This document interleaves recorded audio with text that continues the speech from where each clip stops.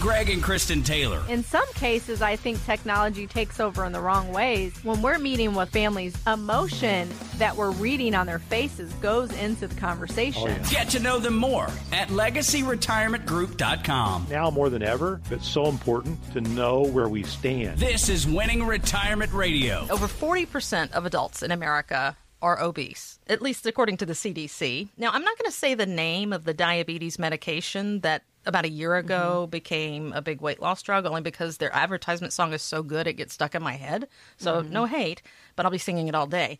But weight loss shots are like magic bullets.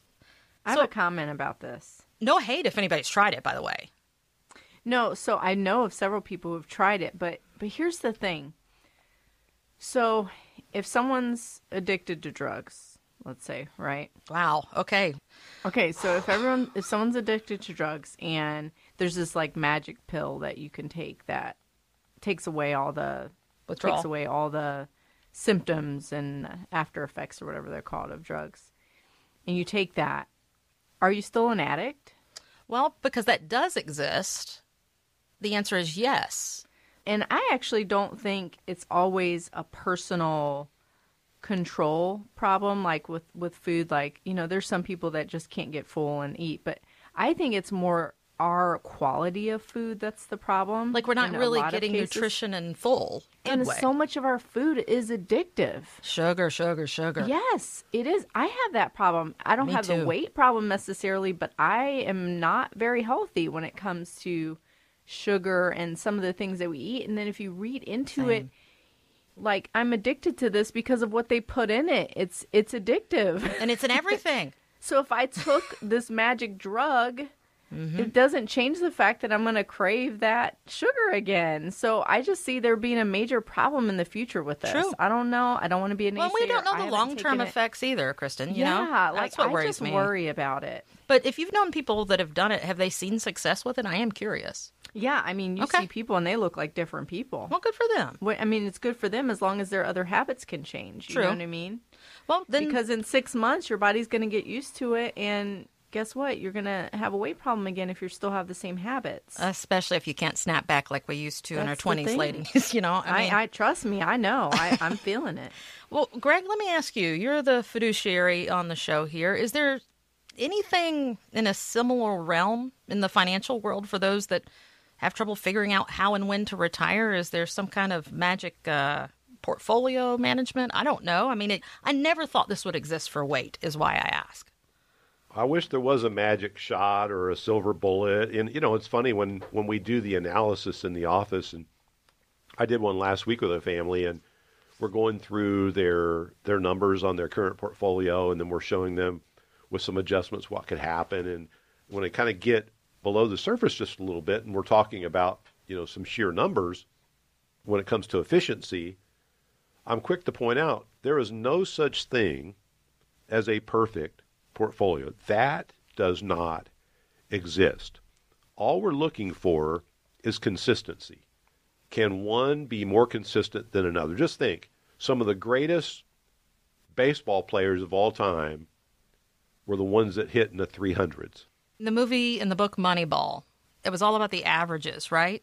And exactly. So if you got a hit 3 to 4 out of 10 times, you would be considered a superstar. Right. Now, in the financial world, we would not be considered superstars if we only got on base, 3 to 4 times out of 10. Now, that would not make us superstars at all. But someone emailed one of our staff members the other day as well and said, before I schedule an appointment, I would like to know what makes your firm different. So staff member comes into my office and says, how would you like me to answer this? And I said, well, let's think about it. What does make us a little different? I said, well, I've been doing this for over 30 years. Not everybody can say that. We have a very experienced team of fiduciaries that help manage the portfolios of our clients. Not everybody can say that. But when I really thought about what made us different, I think it's our process and the experience we have of how to put things together. Now, Kristen's grandmother, she loved baking cookies. And one of our Christmas traditions that Kristen used, in fact, this past Christmas, was her molasses cookie recipe. So the first time Kristen made them, you did something a little different than I that. used a whisk instead of a paddle. She used a whisk instead of a paddle. I don't even know what a paddle is in the world of baking. What would make the difference if I whisk it or if I paddle it? No, that makes a big difference. One's flat, you can't get through it. The whisk, okay. So the first time they didn't turn out as well. Okay. And then she's like, well, what did I do different? Well, let me try going exactly as Grandma would have done it. And when she started doing it that way, following it to a T, they turned out the same way. Can I learn one thing? What is a paddle in the world of cooking? When you're using an electric mixer, you can either attach a flat paddle that has openings or a whisk. Oh, like a spatula looking. Okay. I've never heard of. See, I'm not a baker. To bang the pan down halfway through. Oh, yeah. See, learning There's a lot couple here. things I forgot. So a couple little steps there. And it's our process. It's the ingredients of the plan. And it's not that one single ingredient in and of itself is so special. It's that silver bullet. It's not groundbreaking. But when you put everything together the way they're put together, it does make a difference. Just as though you use a paddle and you smash the cookies down halfway through the process versus not doing every single step in the process. Now, what does the process do? Well, what's interesting, and this is just from experience, folks, doing this for over 30 years, but the process can help eliminate confusion. We've seen this over and over and over again with families as they come in. Because do I just make everything safe? Do I listen to some people and just put everything at risk? The truth is, in most cases, it shouldn't be everything in any one place. But if you talk to the Wall Street people, they want everything in their bucket. You talk to the insurance people, they want everything in their bucket. And if you talk to the bank people, they want everything in their bucket. But the truth is, nobody's bucket is worthy of everything. I'm worried about my own bucket, right? As the end investor. Yeah. It's confusing. So the right process can help eliminate the confusion. Second of all, it can help provide peace of mind. One of the toughest things with this economy, with this administration, with all the wackiness in our world today, and you watch the news, it can scare the daylights out of you. Having peace of mind in this world, to me, it's more valuable than almost anything. Another thing it can do, it can help give confidence. Confidence, I'm not going to outlive my money. Confidence, I can have that retirement that I plan to have. I mean, now, look, if you need $200,000 a year out of a $200,000 portfolio, there's not much we can do to help you. Right. But if it's within reason, it can give you the confidence that you can succeed. Another thing it can do, it can help protect from outliving your money. There's three things that people share with us that are their top concerns. One is, will I outlive my money? Did I do a good enough job? Second is, are taxes going to get out of control? Thirdly, am I protected from a long-term illness? Those are the top three that people come in concerned about, and it's our goal through our process to help eliminate those concerns.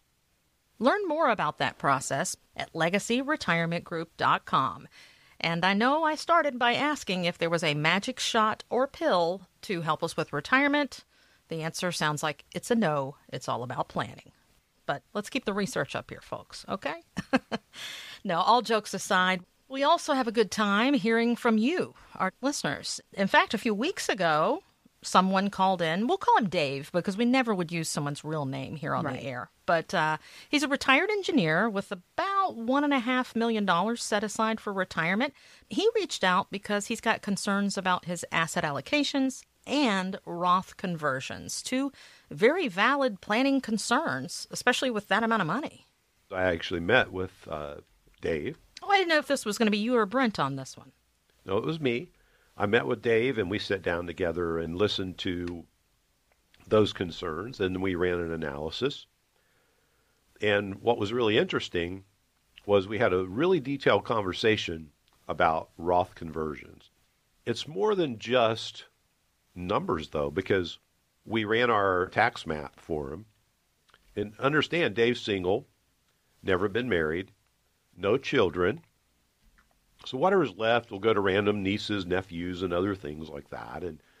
And today we're still under really, really low tax rates, and he wanted to take advantage of that. But we also have to be mindful that his income was as such that no matter how much we convert, there's going to be an increase in his Medicare Part B premium. So that's that sneaky tax that we always talk about here. And with that, how much did we feel comfortable converting, even in these tax rates, staying within that 24% tax bracket, and realizing for a year or two, while we're doing some conversions, he's going to have to pay extra on Medicare Part B. Wow. And on his prescription drug coverage and some other things. So, I mean, it's a matter of thousands of dollars a year more in Medicare costs by doing Roth conversions. So in this case, we really discussed it for probably about an hour at that second meeting. And I said, Dave, I said, you're one of those rare ones. I am in favor of getting you some tax-free money. But after we get past the next 2 years, I'm going to recommend you don't convert anymore. Because from our tax map, it doesn't look like it's going to benefit you personally enough to make it worth the cost up front.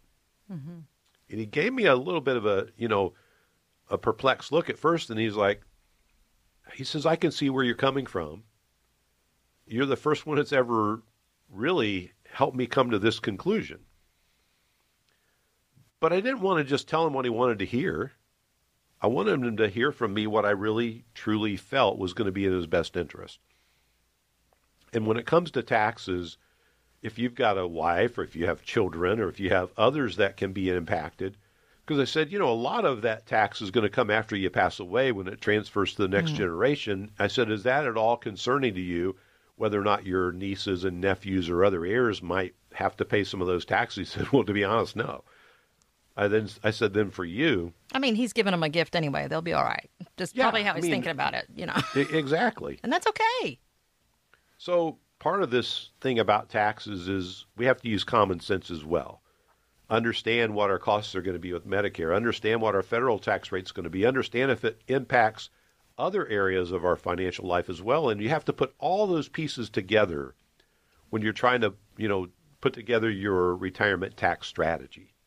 Well, a Stanford study found that for children in wealthier nations, soon 80 is going to be the new 20. Now, this is according to demographers. I remember reading about that in school, and I don't even know what they do. But either way, these demographers, they found that today a 5-year-old has a better chance than ever of living to be 100. And by 2050, they say it's likely to be the norm for babies in wealthier nations like ours to be 100. Wow, research and technology, they are making a much longer life possible. And longevity is certainly wonderful, but it's not free. And that's where I'm at with this. We need to know how much money we need to live on, but we don't know how long we're going to live, but we might be living longer. Because, Greg, I'm squirreling here a little bit because I just don't understand how you help people figure out how much money they'll need since they don't know how long they're going to need it, and people keep living longer. It's funny because I've had different mindsets when it comes to this. I'll never forget, I have a client who used to be a former federal agent. Ooh. And he came in and he said, Greg, we're talking about income and planning and all that. And he's like, I really only need a 10-year plan. I said, well, why is that? He's like, well, because I won't be around for more than 10 years. Okay. By the way, this has been about 14 years ago. Yeah, it's been a while. And he's still kicking. And he's good. In fact, last time he was in, I jokingly said, aren't you about 4 years overdue? Whoever you made angry, apparently they forgive you. I don't know. And he started laughing. I said, aren't you glad we didn't just plan for 10 years? Mm-hmm. It's funny. So in his case, he was convinced that he wouldn't live past 75. And I've had others that have real longevity in their families, and they come in and are like, I really could live into my mid-90s or even, become a centenarian, and I could live to age 100 or longer. And so having a plan that allows you to feel free to live the way you want, regardless of how long you live, I think is the key. Freedom. When I say free, freedom isn't necessarily being free from all jobs. It's free from the requirement of a job. Because I had a gentleman come in recently. He was 82 and still doing some work. He said, Greg, I don't ever intend to stop working unless I just physically can't do it. He says, I love keeping busy. I wonder about people like that. I mean, I kind of love what I do too, but I mean, at some point, wouldn't I rather just be like kicking my feet up? I feel like it, but maybe not. He said, if I didn't feel useful, I wouldn't feel alive. I said, well, I get where you're coming from. And in his case, he didn't need to work. And the freedom comes, folks, when you have a strategy or you have a plan or something in place that allows you to do everything that you feel comfortable with doing in life within reason. And that's what it's really all about when I think about it, is it's not whether we live to 100 or 80. If the good Lord keeps me around to 100, I hope I'm being a blessing to someone at 100. You know, I hope I'm not a burden on anybody at that point. I want to be a blessing, not a burden. And I think that's, in general, what people's attitudes are. They don't want to be a burden on somebody else. And part of that burden is financially. You want to be able to take care of yourself. And freedom comes when we have something in place that allows us to do our life the way we envision it and not have to depend on somebody else. One of the hardest things for my mom is that she hasn't been able to drive in a number of years. It's rough on them. Yes. Because, you know, in her mind, in fact, my younger brother bought her 2 or 3 different cars over the years, but she didn't end up driving them just because she went through some things. But in her mind, I think she still thinks she could if she really wanted to. Same with my mother, by the way. That's a hard thing. It's so hard. And, you know, when we do a plan for someone, for a family, we're doing some math, because ultimately what I've discovered, the first 10 to 15 years of retirement, we're going to spend the most. We usually put about a 3% inflation rate out as we're calculating, and we're trying to be able to keep pace with that 3% inflation area. But if by the time you're 80 or 85, you're falling slightly short, we don't really believe it's going to be as much of a shortfall, because you end up spending a little less. Your lifestyle does change. The key, folks, is that you have a written plan that will allow you to live the lifestyle that you envision no matter how long you're around. And if you have that in place, you can have the confidence that, okay, I don't know what's going to be in store for me, but now I can go do what I've envisioned doing and not have the worry. Connect anytime at LegacyRetirementGroup.com. Greg Taylor is an investment advisory representative of Legacy Advisory Network, LLC, a registered investment advisor with the state of Ohio. The firm only conducts business in states where it's properly registered or is excluded from registration requirements. Legacy Advisory Network, LLC, and this station are not affiliated. The investment ideas and financial vehicles discussed here should not be considered to be personalized investment advice, nor are these recommendations to buy or sell any particular investment or product. The information should not be considered tax or legal advice. Individuals should first consult with the competent tax, legal, accounting, and other professionals regarding the applicability and the suitability of any investment ideas. Past performance is not guaranteed of future results. Investments will fluctuate, and when redeemed may be worth more or less than when originally invested. Any comments regarding safe and secure investments and guaranteed income streams refer only to fixed insurance products. They do not refer in any way to securities or investment advisory products. Fixed insurance and annuity product guarantees are subject to the claims paying ability of the issuing company.